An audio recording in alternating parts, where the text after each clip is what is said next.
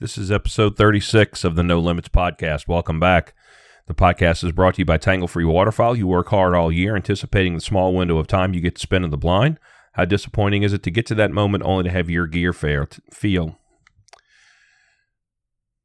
This is episode 36 of the No Limits podcast. Welcome back. The podcast is brought to you by Tangle Free Waterfowl. You work hard all year anticipating the small window of time you get to spend in the blind. How disappointing is it to get to that moment only to have your gear fail? Tangle Free delivers gear that functions exactly as it's designed to every time, year after year after year. I always say don't waste your hard-earned time and money on gear that only lasts a year or two. Head over to tanglefree.com for panel blinds, layout blinds, decoys, and accessories. And because you are a valuable No Limits subscriber, you'll get free shipping on your entire order. Just enter promo code PASSION at checkout. Think about how much you can save on bulky, expensive-to-ship items like blinds, decoys, and etc., etc., etc. TangleFree.com, promo code PASSION at checkout for free shipping. The podcast is also brought to you by Hunter's Blend Coffee. Got some right here. It's the only coffee that is hunter-friendly. What I mean by that is it's the only brand that sources directly from the farmer, cutting out the anti-hunting, anti-Second Amendment coffee buyers. And they also support the U.S. Sportsman's Alliance, which help fight terrible anti-hunting legislation. By buying Hunter's Blend Coffee, you're directly supporting those who fight for us in the courtroom. Head over to Hunter's Blend Coffee right now. Pick up a bag or two. We love to mix their dark and their light roast. It's delicious. When you head over and you hit the little shopping cart, enter promo code No Limits, all one word, at checkout and get a 10% discount. That's sweet. You're going to buy coffee anyway. Why not fight the antis, support the farming communities, have it delivered to your door, and save 10%? Dude, what are you waiting for? HuntersBlendCoffee.com, promo code No Limits at checkout. HuntersBlendCoffee.com, promo code No Limits.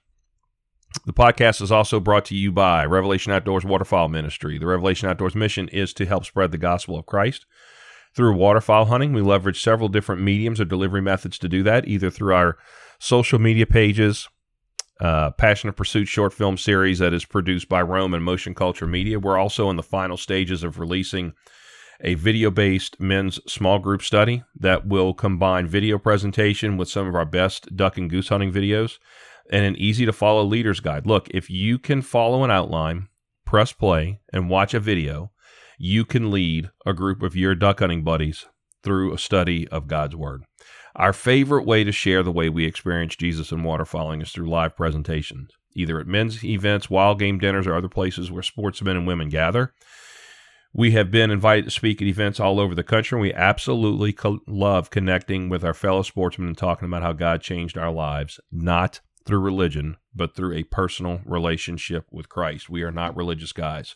And we stress that. We're guys just like the rest of you, and we have found that when we're able to break through a lot of the religious fog that surrounds us, we're able to show the simplicity found in God's plan of salvation. If you have an event coming up and you need a speaker, we'd love to talk to you. You can connect with us on social media or through our website, revelationoutdoors.com. Okay, let's get on with it. I've been trying to grab some time to have today's guest on the podcast for several months now. His company makes one of the most important pieces of gear that any duck or goose hunter uses. It's your choke tubes. You guys know that we've been shooting Jebs for some time now. We love their consistency and the peace of mind that we have knowing that when the moment of truth comes and it's time to pull the trigger, we absolutely know where our shot string is going. We still may miss, but we know that our gear is functioning exactly as it's supposed to, and we know what our patterns are doing at different ranges and weather conditions. It makes for easy adjustments if you know that the basics are covered. Trey Sears of Jeb Chokes is who, of course, I'm talking about. We had a great conversation about how Jebs got started, what makes a good choke tube good, what a choke tube can help you with, and what a choke tube cannot help you with. We talk about the importance of patterning your shotgun and knowing where your shot string is going, and we even tell some hunting stories as well. As much as we love their chokes, we love the people at Jebs even more, and it won't take you guys long to figure out why. So here's my guest today, Trey Sears of Jebs Choke Tubes. All right.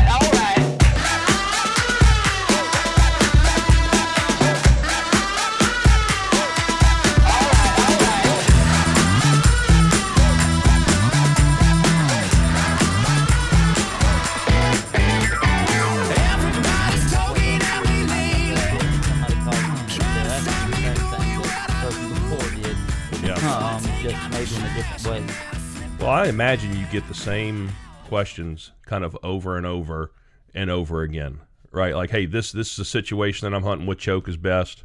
But I imagine you answer the same thing like over and over and over again. Yes, sir, you're exactly right. And a lot of it, it does get into some specifics, but a lot of the answers are generally going to be pretty generic. When it comes to different shot sizes and what you're hunting and this and that, it changes. But 9 times out of 10, it's somebody needs to know a restriction size, or does this choke tube fit my gun, and vice versa. So a lot of questions are the same, but there are some, general differences. But like I say, 9 times out of 10, the biggest thing is just getting people the right restriction and telling them which choke tube fits what shotgun.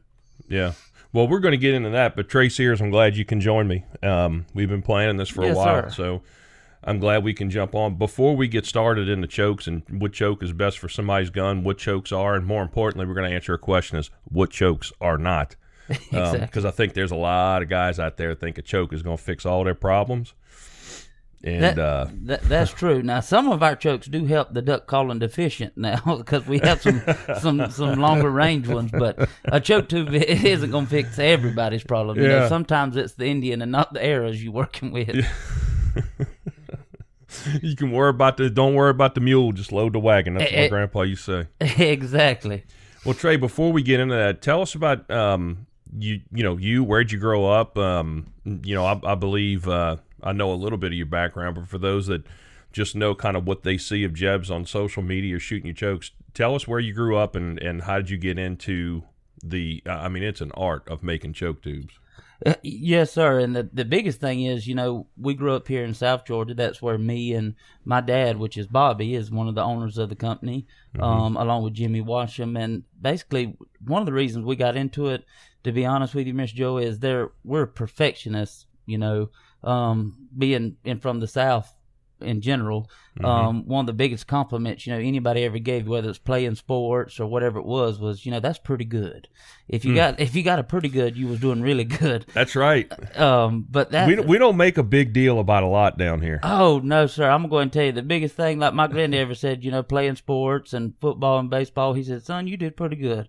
Boy, that was like somebody else just beating you on the back. You had to take that as that was really good. But the reason we started is like there wasn't a choke tube that would meet our standards, if that makes sense. You would buy one and it didn't work, so you were stuck with it. Like we ended up with probably 2 or 3 5-gallon buckets full of choke tubes that either weren't good or that you could shoot out over time. So we basically wanted to build up just a better choke tube or a better mousetrap.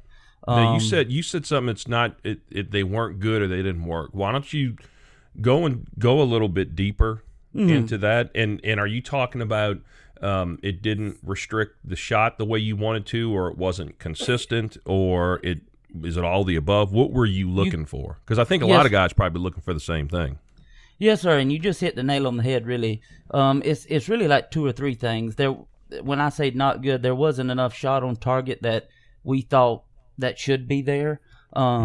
Basically the pattern was too sparse or too big. And then 2, when we would find a good choke tube, we would shoot it for a season, whether it be turkey or duck hunting, and it just seems like it would fall off over time. And what we realized is, because my dad's best friend, which is Miss Jimmy, him being a machinist, over time we got to looking, and he would actually mic out the choke tubes that we bought that weren't ours, and that you could start with a full choke one year and then shooting it one season, it has stretched, or basically, if you ever heard the term I shot out my choke tube, it would lose its restriction over time. So you may have even had a good one to start a season, but by the end of it, you've lost your original, density and pattern that you had. So it's basically just like you said, Miss Joy, that it wasn't what we found anyway, that it wasn't meeting our needs of what we thought it could be.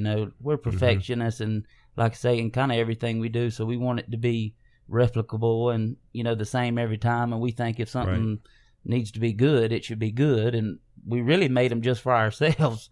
For like 2 or 3 years, we were making them our own, and we would give them to family members and friends. And eventually, it got to the point where people were wanting them. pretty regularly, and we were able to, get into the business. The outdoor industry is another thing, like talking like, how did you get in this industry? I feel like we didn't really want to get into this industry, but we just had a product and our values and what we like, mirrored this industry, and it's worked out really well for us. Well, necessity is the mother of inventions, and I could, we're hunters and duck hunters especially, like Corey Foskett. I had him on the podcast from Tangle Free. He's the owner of Tangle Free. Yes, sir. And he said, we're all just tinkerers. Like we'll take something and try to make it better and try to make it better. And I've done that, but it's never crossed my mind to try and make a shotgun choke tube better, because that's something with my gun, you get to test it once, and if it blows up, that's it. So, it's not something you get to go back to the drawing board a couple of times until you get it right. But you said that you had someone that was a machinist, right? Yes, sir. He is one of the other partners, along with my dad. His name's Jimmy, and he has been a machinist, Lord, his whole life. And he makes everything from, submarine doors to, they've actually made parts and bolts and actions at his machine shop for other rifle companies and things like that. So he has a really, complete knowledge of it. And what he used is instead of, trying to fix what was already on the market, make a totally different one that would work how he wanted it to. And that's one of the reasons it did what it did.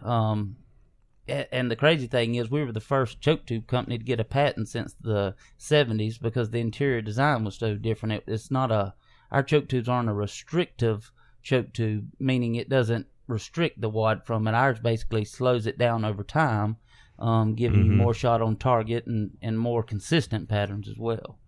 Right. Now, you said, so you grew up in southern Georgia, right? Yes, sir, if my accent doesn't give it away. No, I didn't think you were from New Jersey. I can tell you that much. Yes, sir, I don't get confused from being from Boston too much. So, no, I can pretty much tell everybody you about as country as mud. So I'm telling country as a collard green right here. What part of Georgia? Because I'm pretty familiar with southern Georgia. Yes, sir. We're from Hazelhurst, or that's where I'm from. But if anybody's ever heard of Vidalia Onions, we're 30 minutes from there. That's how I explain it to everybody. Gotcha. Because very rarely do you know that I meet someone and say, "Yeah, I'm from Hazelhurst." Oh, yeah, I know where that's at. But 9 times out of 10, they've heard of Vidalia Onions, and they can kind of know where we're at from there. What county is that? That's Jeff Davis County. Yes, sir. Oh, yeah. Okay. Right on the river. Oh, yeah. Now, most of what you grew up hunting was, as far as choke tubes go, was turkey, right? Exactly, yes, sir. And we have wood ducks here. We're not in a big migratory flight path or anything like that. So we really grew up, in the pine woods hunting turkeys and things like that. But that's not to say we didn't go, have our wood ducks. That was fun too. Yeah. There wasn't many pintails and widgeons and gadwalls, flying through South Georgia.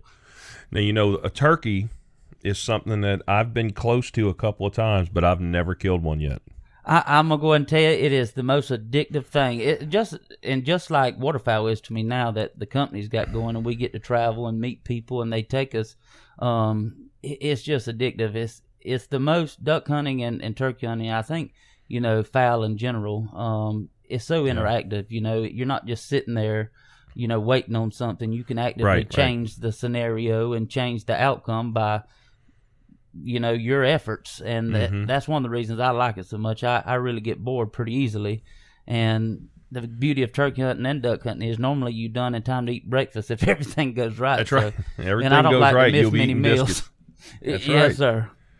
That's right. And that's one of the reasons why it works, for our ministry so well, is because, when you're duck hunting, especially in the timber or something like that, it'll slow down. You'll get some time to talk and get to know the people that you're hunting with and talk about things. And it's just, there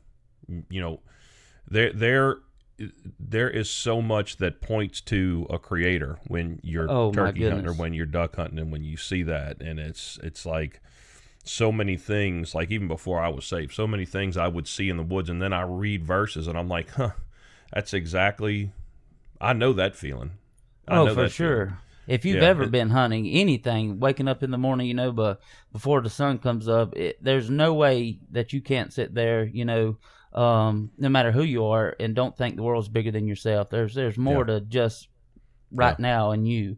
And like you said, being saved myself, you could see it.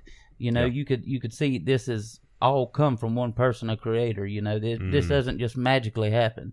It's everything to work the way it does. Well, I tell you what, so you were talking about wood ducks, and, I speak at a lot of different churches and things like that, and one of the guys said, you talk about Romans 1:20 says that creation testifies of a divine creator. I said, yes, it does. That's correct. And he said, well, what does that mean? I said, okay. Matter of fact, I was in Georgia. I was in northern Georgia. But I said, okay, you guys shoot a lot of wood ducks here, right? Yes, sir, we do. I said, okay, have you ever seen a hen wood duck hit the hole of a tree at about 40 miles an hour? Oh, my Lord. And stick her head out of it? Yes, sir. I said, do you think that that's learned, or do they just, is it innate? Do they just, they come out of the egg knowing how to do that? Yeah. Because that's something else you only get one shot at, all right? I mean, I saw that. I've seen it a couple of times, but the first time I saw it, I was sure that, we were going to find that wood duck dead, and a couple of seconds later, she's sticking her head out of the tree. Feathers everywhere.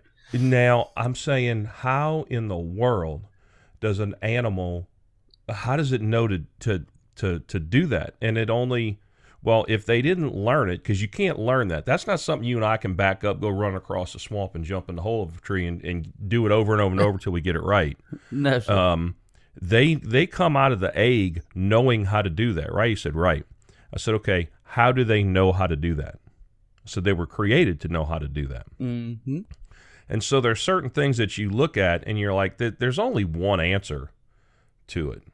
It's not happenstance or chance or random, or there's only one chance at it, or there's only one explanation for it, and it's a divine creator that knows all and created those animals to do that. And it's an amazing thing when you just stop and think about it.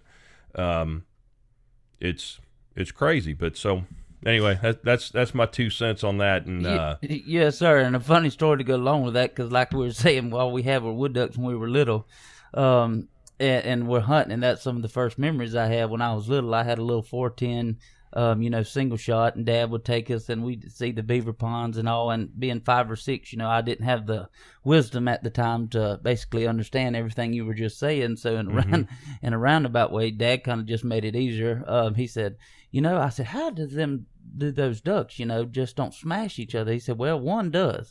If you ever watched, he said there are 5 or 6 of them fly in there, and the first one hits itself against the tree, and the rest of them just slow him down. The first one slows him down. But that's funny you say that. That made me think of that, because that's really what it looks like. I've seen 3 or 4 of them fly into a tree like that, wide open, and it just amazed me even at that age. How do they do that without repercussions? Yeah, it's just like people walking down a busy street. They rubbing elbows and brushing against walls and everything else. But man, what you just said, that's one of the reasons why I just love hunting timber, because those birds will do things that defy gravity and defy logic and defy physics. That is 100% correct. I have seen it, and it hit me at a young age, and until I was like 10 or 11, got old enough to understand it.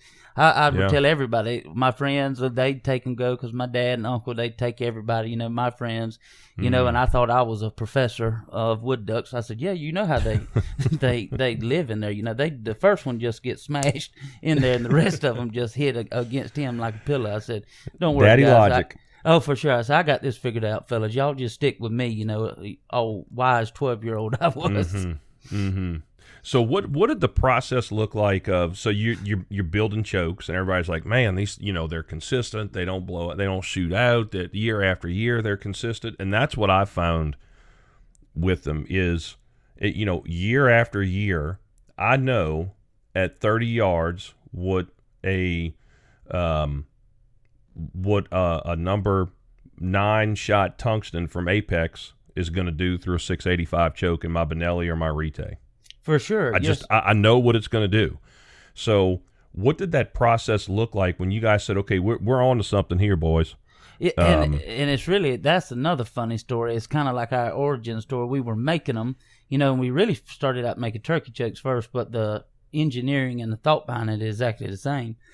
Excuse me. But we were sitting there, and one of our friends that's in the NWTF, one that helps us with our chapter, he said, we had this world championship steel target shoot, and when they told us that, I was like, oh my goodness. Now we all grew up on the archery, shooting archery tournaments and stuff like that, so we decided, if they kept telling us, we decided we'd enter it. Nobody's ever heard of Jebs. The name itself isn't just, it doesn't sound like it's royal by no means, but that's who we are.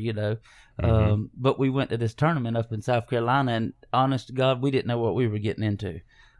We came with a Plano tackle box with like 2 or 3 extra chokes just in case if the weather was different. But we got there, and I'm telling you, we just had our regular T-shirts on and a little tackle box, no chairs or nothing. We pull up, and people's got tents and shooting shirts and the prettiest glasses and everything. Lord. And everybody looks at us, and they said, Lord have mercy, country has come to town. Country has come to town. I'll tell you, we jump out of our pickup truck with a little tackle box and one shotgun. We didn't know there was different divisions in it. Right. So we got just a Browning BPS and a little tackle box with our cleaning stuff and a choke tube. And needless to say, that was kind of the start of Jebs, because we got there and everybody kind of not turned your nose down it, but if you're new at anything, it's kind of like, who are these people? Mm-hmm. Yeah, you got to prove yourself. Oh, for sure. And then we sat there, but I can promise you, after the first target when we all shot, after that everybody said, Lord have mercy, what kind of gun you got? And then basically that just let us know that Lord led us on the right path, because we went with the one gun we brought with us and won the world championship with that gun, and only having one choke tube and one gun, or excuse me, 2 chokes extra, in that shotgun. We went up there against kind of like, it'd be the same as somebody going to like a home run derby, and you just bring one bat, no batting gloves, and you're wearing a backwards hat up there, and then you in sandals, exactly, and some Crocs, and you beat out Barry Bonds or something. That's kind of what it was. But that recognition and just that sense of fulfillment let us know that we were right on the right track. And for our turkey chokes led to waterfowl, because we had a lot of friends that had the turkey choke, and they were avid waterfowl hunters, similar to yourself, and they told us to start making those, and 5 or 6 years later, here we are. How did steel shot change how you guys machined, or the tolerances, or because it's such a, man, the tolerances are so precise and so small. How did steel shot, because you got to account for that. I mean, you can shoot lead when you're turkey hunting, but that's a completely different ball game, manufacturing steel shot. Oh, for sure. Yes, sir. And a lot of it come through trial and error, because when I first started, well, not I, but when my dad and I was little, you could shoot lead duck hunting too. Yeah. And some of the outlaws and rebels around here still somewhat do that. But the steel, it definitely, it doesn't compress like lead does. So we found that you couldn't over tighten it, because when you over tighten it, it's not going to hurt our chokes because of the heat treatment process and all. But you would not get the best patterns, and we found that basically opening it up to little bigger tolerances to handle the hardness of that steel, since it doesn't compress, gave us the same patterns we were looking for in our waterfowl tubes as the turkeys. And they're the same chokes, exactly machined the same way. They just have to be, like you say, have bigger tolerances to withstand the hardness of that steel shot. And has the non-toxic, like the tungsten that we shoot from Apex, we shoot a tungsten blend, but they've got a awesome new steel shot too. They really do. I'm telling you, man, they're the specs, and I made a post about it, that all steel is not created equal. That is true. And they have the most perfect spherical steel shot that you can find, and there's different grades of steel, just like there's different grades of tungsten. But I tell you what, man, for guys that want a better steel shot, that new steel from Apex is hands that, and I mean, we can shoot their tungsten, and it hits like a hammer, but that steel shot is just man, it patterns so, especially when you combine it with your tubes. We've just got more shot on pattern at 30 and 40 yards than any other, because pattern and steel shot is like taking a handful of wiffle balls and throwing them, and they're going to go in 500 different directions. And that's the thing, like with our chokes, and we try to tell people, and I'm glad you mentioned it, just the patterning aspect. That's another thing. For the longest time, when we first started, and people, with the way they think of steel shot and shotguns anyway, you just shoot it and it's going to work or it doesn't. But a shotgun really is no different than a rifle. You wouldn't get a brand new rifle and throw a scope on there and just go to the woods. All rifles don't hit just point of impact right out the box, and very rarely does a shotgun hit exactly where you want it to at 50 yards. You can't go out there with a pie plate and never shot your gun before and shoot it and say, well, I ain't got but 3 double B's in this plate, man. This ain't no good. Well, they don't. You're not catching the whole pattern. That's been the biggest thing that I've seen, is really educating people how to pattern a shotgun. You just don't go out there with a Dixie paper plate and shoot it and say, oh well, that's three shot on there, that works for me. But that's going back to that perfectionist thing. If you do it right and you pattern it right, you know where you're at. And we've seen it a lot of times, because we have people here, if they're close enough, drive to our shooting range, they'll come and they'll say, my shotgun's not shooting good. And we'll bring them, and one thing they'll always say is they think something is 40 yards and it's really 20 yards. We have a rangefinder, so we'll put it at 40 and we shoot on a 4x4 piece of paper, so you can catch everything. You see your complete pattern. And when you do that, we've seen a lot of people come here that were, especially when we first started, that were skeptical, and they would leave very, very satisfied, because they wasn't even seeing their whole pattern's potential. They were just looking at the one part of it. But like I say, and like you just said, patterning is probably one of the most important things, especially a waterfowl, with your lead times and stuff like that, and with turkey too. But I think that has kind of not caught up with the rifle world yet, but it's getting there. Well, here's the way I put it. So if you look at leading up to duck season, you look at the top of a big funnel, right? And so you spend money on boats, you spend money on motors, you spend money on camo, on calls, on decoys, on all these things, and we're moving down the funnel. We're getting closer to hunting season, and eventually it comes to the point where you're going to aim your gun at something and pull the trigger. And now all that other stuff has gotten you to this point. And so you're at the point now where all of your other stuff has worked perfectly, because you have a bird in range at the end of your barrel, but you have no idea where the shot is going to go when it comes out of you've got some idea because you're pointing it in a direction, but does your gun shoot high? Does it shoot low? Do you need to shim it? Do you have the right chokes in? If you're shooting timber where you got limbs and branches and trees in your way, you need something that's a little wider. Or you shooting longer distances in a field. You don't, if you don't know where your pattern is going, all the stuff that you put in at the top of that funnel is useless. Exactly, and that's what a lot of people have seen now, and that's why our waterfowl, choke tube sales are just doing incredibly. Because if you think about all the stuff that goes into waterfowl hunting, whether you're hunting public land or not, you got to get your license, you get your decoys, you get your calls, you got your waders, your camo. You do everything right and spend all this money. Why would you not have the most important part about harvesting a duck? Why wouldn't you have that, ironed out? And that's the biggest thing. And people, your shotgun's only as good as your choke tube, and that's just a fact. You could have a $300 shotgun or a $30,000 shotgun, and if you don't have the right choke tube in there, your shotgun really is a vessel to get that shot to the choke tube. And at the end of the day, that's why I tell everybody, you can do everything right, just like you said, and if you skimp or you cut short on the last step, you're not doing yourself any favors. Right. So why don't you talk about the best way to pattern, and what should we look for and at what distance? Because I think a lot of guys would just go shoot their gun at a piece of wood and go, yep, that's good.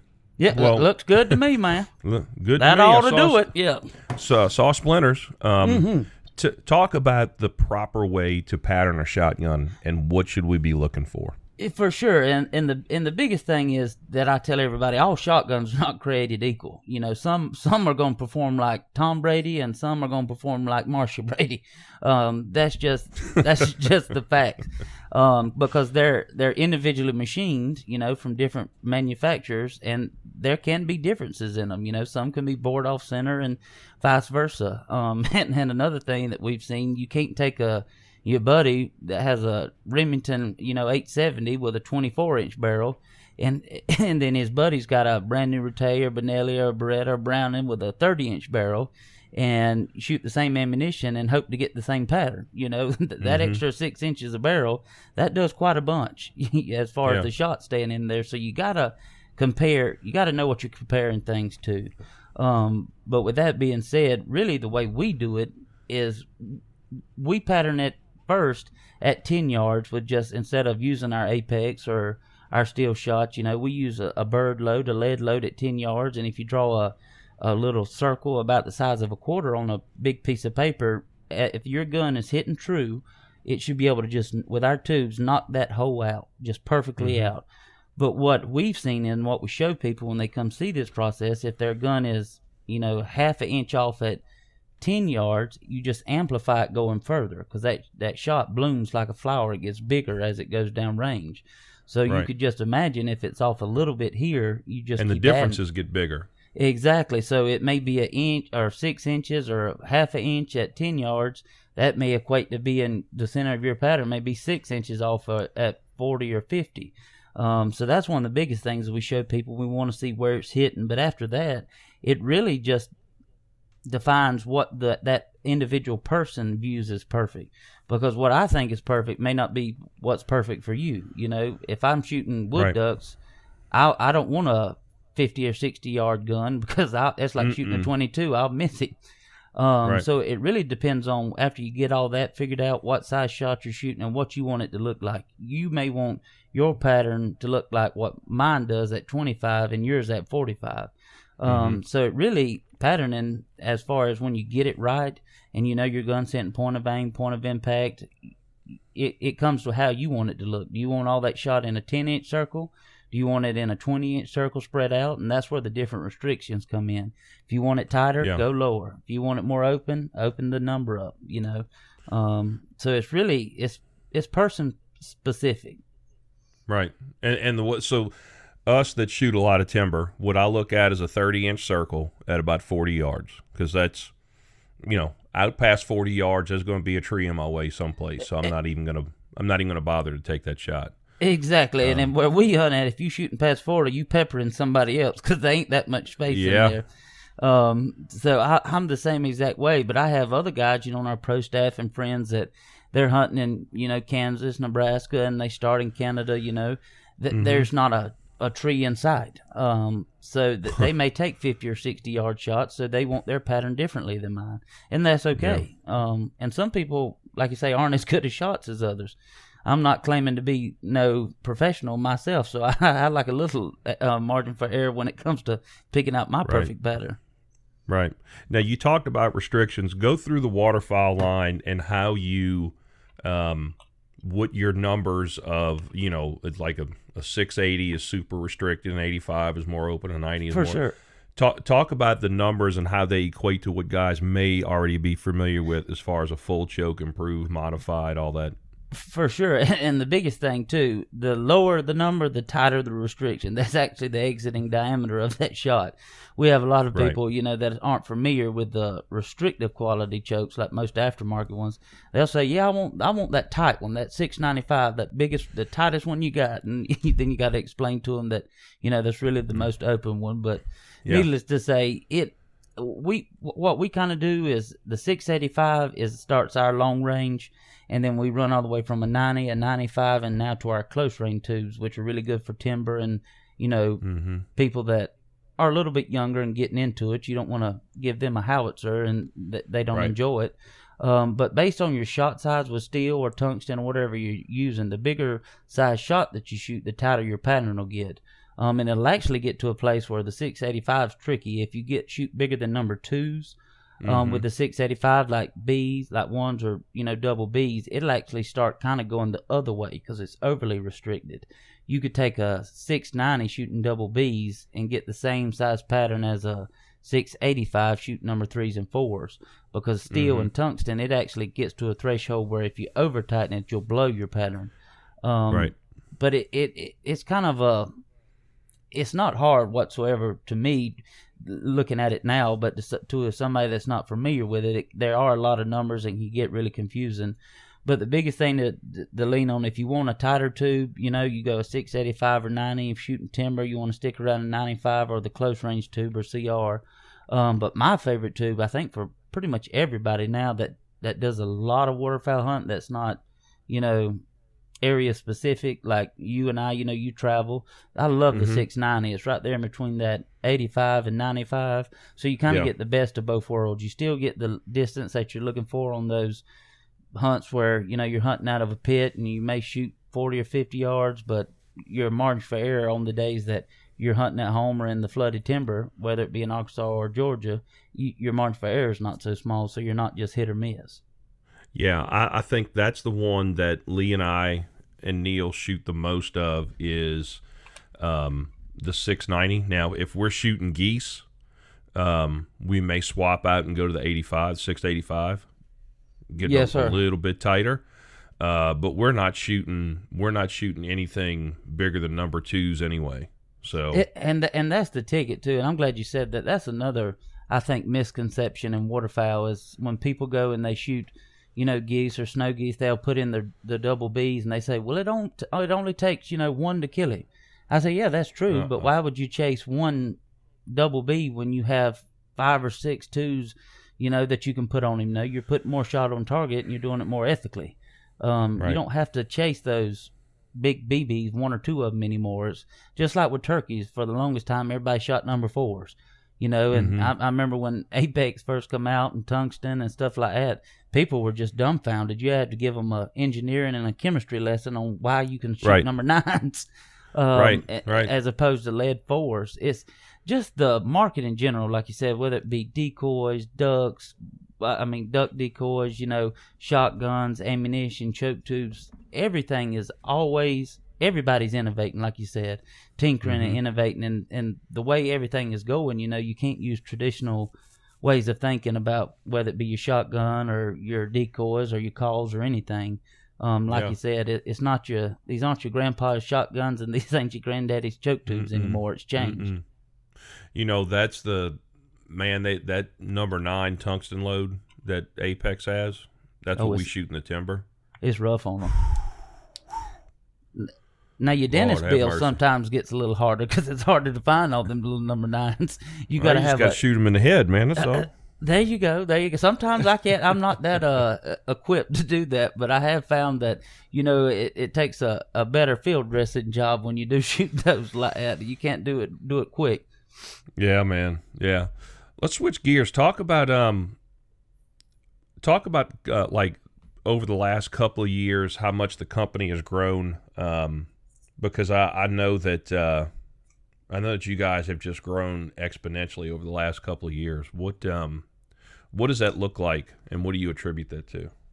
Yes, sir. And a lot of it, we kind of did it in this industry a different way, and we did it a way that was familiar to us. When we first started, we didn't have a marketing team or a budget or anything like that. It was myself, my dad, Bobby, and Mr. Jimmy.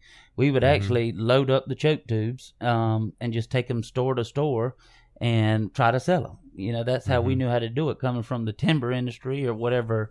That's where we did originally and still do, but that's what we knew, make relations with your local people and then, hope that it goes on from there. But it has just been a blessing. None of this happens by happenstance. Right. Hard work and really just a blessing from the Lord is where we are now.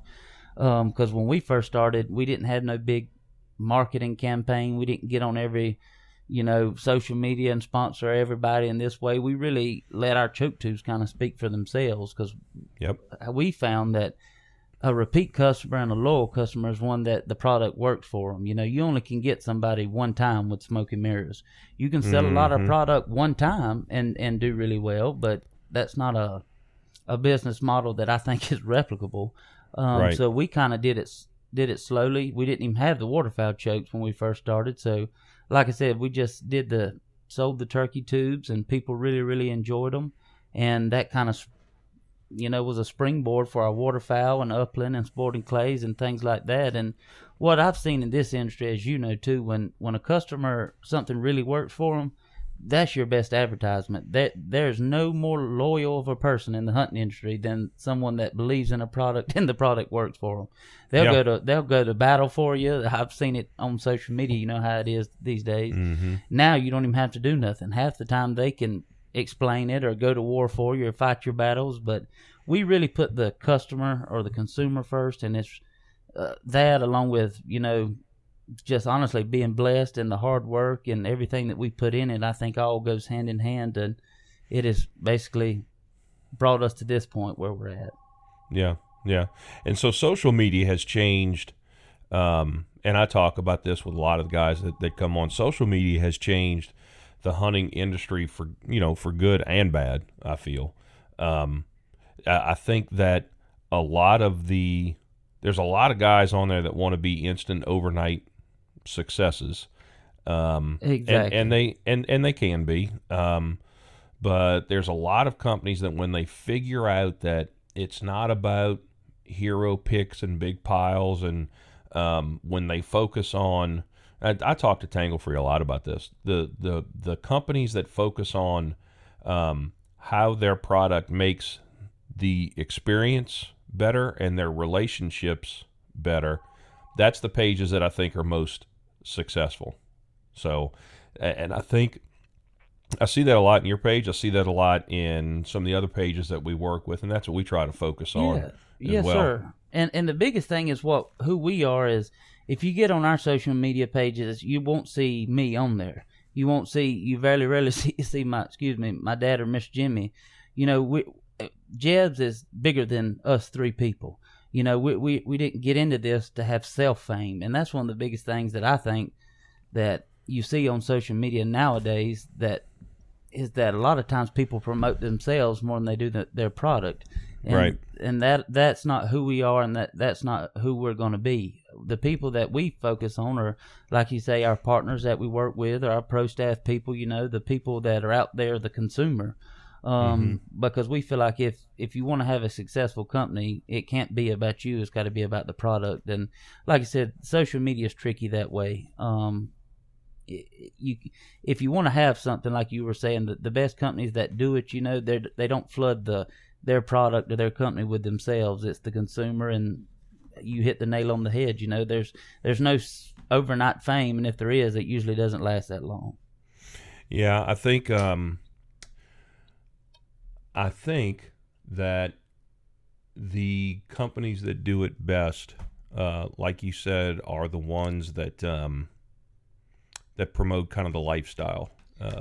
Exactly right. So that's and then there's, like I said, you can get guys on there that can be an overnight success and get a million. But the big thing is, and you touched on this earlier, waterfowlers especially, and turkey hunters, deer hunters in general can smell out BS in a heartbeat. Ooh, that quick. I mean, look, it's and we've always been real intentional. Like when we do videos for you or anybody else, we're never going to be the ones that are saying we never would have killed this duck had it not been for our super duper whammy choke tube. Exactly. But it does play a part. Now I find if you're honest with how that product played, look, we use the things that we use because it makes our time afield more enjoyable, and it works. Exactly, and that's what I tell people too, Miss Joy.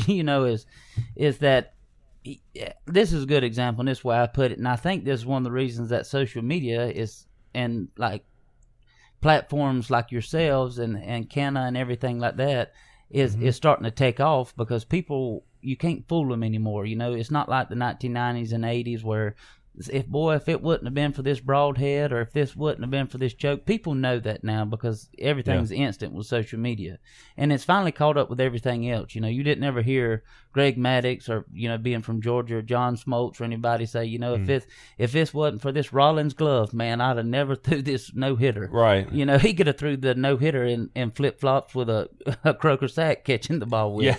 and that's the same thing. People, you can't fool them anymore like that. They'd rather see somebody use the tube and see the effects of it, because you don't have to tell me nothing as a consumer for other products. If I watch a video or a teaser, if I see that you making incredible shots, that's on you, and two, your equipment's really good. You don't have to sit there and tell me, boy, let me tell you, if it wasn't for this choke tube, I wouldn't have killed these 38 ducks that we all limited out. Right. Yeah. There's enough of that. What's coming up new this year? I know you've been turning a bunch of choke tubes for the new Rattay's. Yes, sir. And I'm gonna tell you that we were one of the first people to come out with an aftermarket tube for them, and they have performed really well.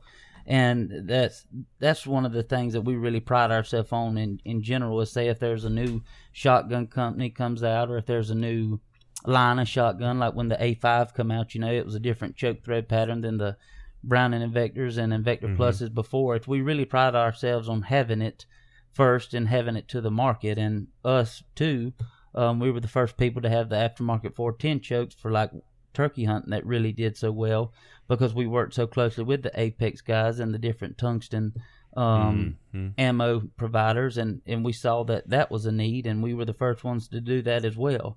But what I see really happening more in the future for us is continue to do what we're doing. But I see the sub gauges, because the ammunition is really changing and getting better. We've seen just in-house that the sub gauge sales, whether it be 20s, 28s, 410s, whatsoever, what have you, that they're really starting to take off. Very rarely, when we first started, you did see a lot of 10 gauge stuff, but it's kind of, with the ammunition the way it is and choke tubes the way they are, I'm starting to see the 10 gauges, kind of phase out, and the sub gauges becoming more popular. I agree with that. I've got I don't see many 10 gauges anymore, but I have a Remington 1100 28 that I shoot trap with, that I'm just I don't know what it is, but me and that gun, we jihad really, really well. Y'all go together like peas and carrots, don't you? Man, look, I'm telling you, it's just one of those. It's just such a sweet little gun, and I don't know if I would bring it in the woods, but I would love to take that on a duck hunt, and it's just, it's hard to find ammunition for it. Number one, that 28. That's a big thing, yes, sir. I'm telling you, the new 410 stuff, with the way like our choke tubes are and the way ammunition is now, whether it be from Apex or anybody else, the 410 sales have just it astonished me. I was really kind of pessimistic about it when Dad first approached me. Him and Mr. Jimmy, I was like, yeah, how many people buys a 410? But now that the ammunition has caught on and people are seeing this, it's a new challenge, for a man that's turkey hunted his whole life. Don't get me wrong, turkey hunting is very exciting, and it's exciting every time. But to have an added challenge of trying to get one with a 410, or doing a single season slam with a 410, that gives you a little more incentive. Not that you didn't need it because you enjoy it, but it does add something to it. And then we've seen it with waterfowl too. Well, I tell you, your 410 uptick in sales may mean that there's more youngsters getting involved now, because the equipment is starting to catch up. So exactly, and we have seen that with the way that some of the 410 single shots are. They're built for children. People are starting to take their kids at a younger age. They don't have to wait for them to grow into a 12 gauge or a 20 gauge, because you could take a 5 or 6 year old, and like my son and nieces and nephews are, proof of this. They can be just as efficient as me and you can with lead number 5s and 6s with a 12 gauge. Right. It's just, and that's a good thing, because that's how it was when I was growing up. I'm sure you're the same way. Anytime that I could go out in the woods and hunting, that's what I wanted to do. And the earlier, you get children to do that, I think that you just get a earlier love for it, and that love keeps lasting. Well, what you see too, and I've noticed it in just gear in general, is more. You remember when you and I came up, there was no youth clothing. Like, Oh, Lord. if you, I had an old pair of hand-me-down Red Ball rubber waders that were 4 sizes too big that came up to my neck. You had to wear 3 pairs of socks in them. I had the same ones. Yeah, and it's just because there was no youth-sized clothing, and now you have stuff that's specifically for youth. You have stuff that's specifically for women, and I think it's a good thing because it allows them to participate on kind of an equal footing as far as gear goes. And now that the shotgun gauges and the ammunition has caught up, there's no reason to not get somebody else involved that may not have the same opportunities as a full-grown man.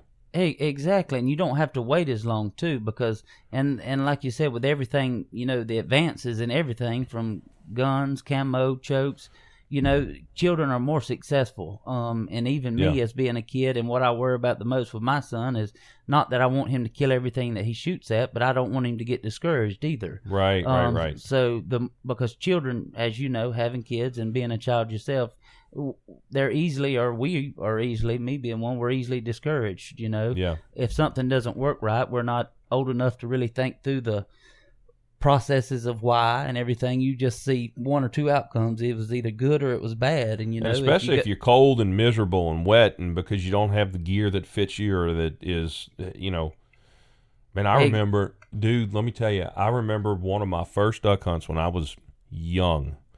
I didn't have hip boots or waders. There was just my grandpa had a pond way out in the back of his house, and I remember these. I didn't know there were wood ducks at the time. But I think the first duck I killed was a big greasy Muscovy duck. I didn't know. I had no idea what the difference was between the two. But my cousin and I would sit on the edge of that pond in the morning, and we would catch catfish. Well, we'd see these ducks come squealing in from the woods, and they were wood ducks. And that was the first duck that I killed, was a wood duck on that pond. We didn't own hip boots or waders. We had to swim out there and get it and run back to the house. Exactly. I was a bird dog myself growing up. Yeah. So the fact that it stuck with me, because I was freezing, man. Even in South Louisiana, it gets cold, dude. Oh, yes, sir. And so I just it's a miracle that it stuck with me. But man, they didn't have youth size this or youth size that. You just wore whatever dad or papa hand me downs you had, and you made the best with it. And I wonder how many kids got turned off to hunting because they were cold or wet or uncomfortable or just didn't have fun. That if that same type of gear were available to them now, they would just be as bought in as you and I are now. Exactly. And I remember speaking of that, the first not duck hunting experience I ever killed on, but I never forget, is me and my dad and my uncle and my first cousin. We would shoot wood ducks, but the pond that we were going to this time, it was a beaver pond, and the river had risen, so it was up about a foot or two more than it usually is. And the water was up, about 5 feet. And my uncle, he's vertically challenged. He's about 5'5", so he got kicked out of this one. So he had to stay basically with me and my cousin on the hill. And we had a little 410. It ain't like we were equipped to just kill him, but we wanted to be in there so bad. And I could just remember as a youngin', I about had tears coming down my face. They were in that pond shooting and going, and me and my little cousins just sitting there with a little 410 single shot, just tears about to come out of our eyes because we couldn't go. And I'm telling you, that I think that's why I like it so much now, because I couldn't wait to get big enough to go in there with them.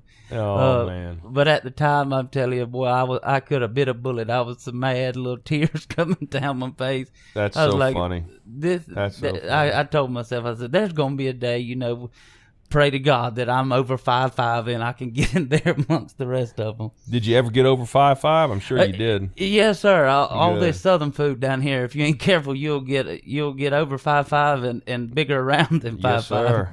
But yes, sir. Well, we're bumping up on almost an hour, Trey. Is there anything that you wanted to cover that we left out?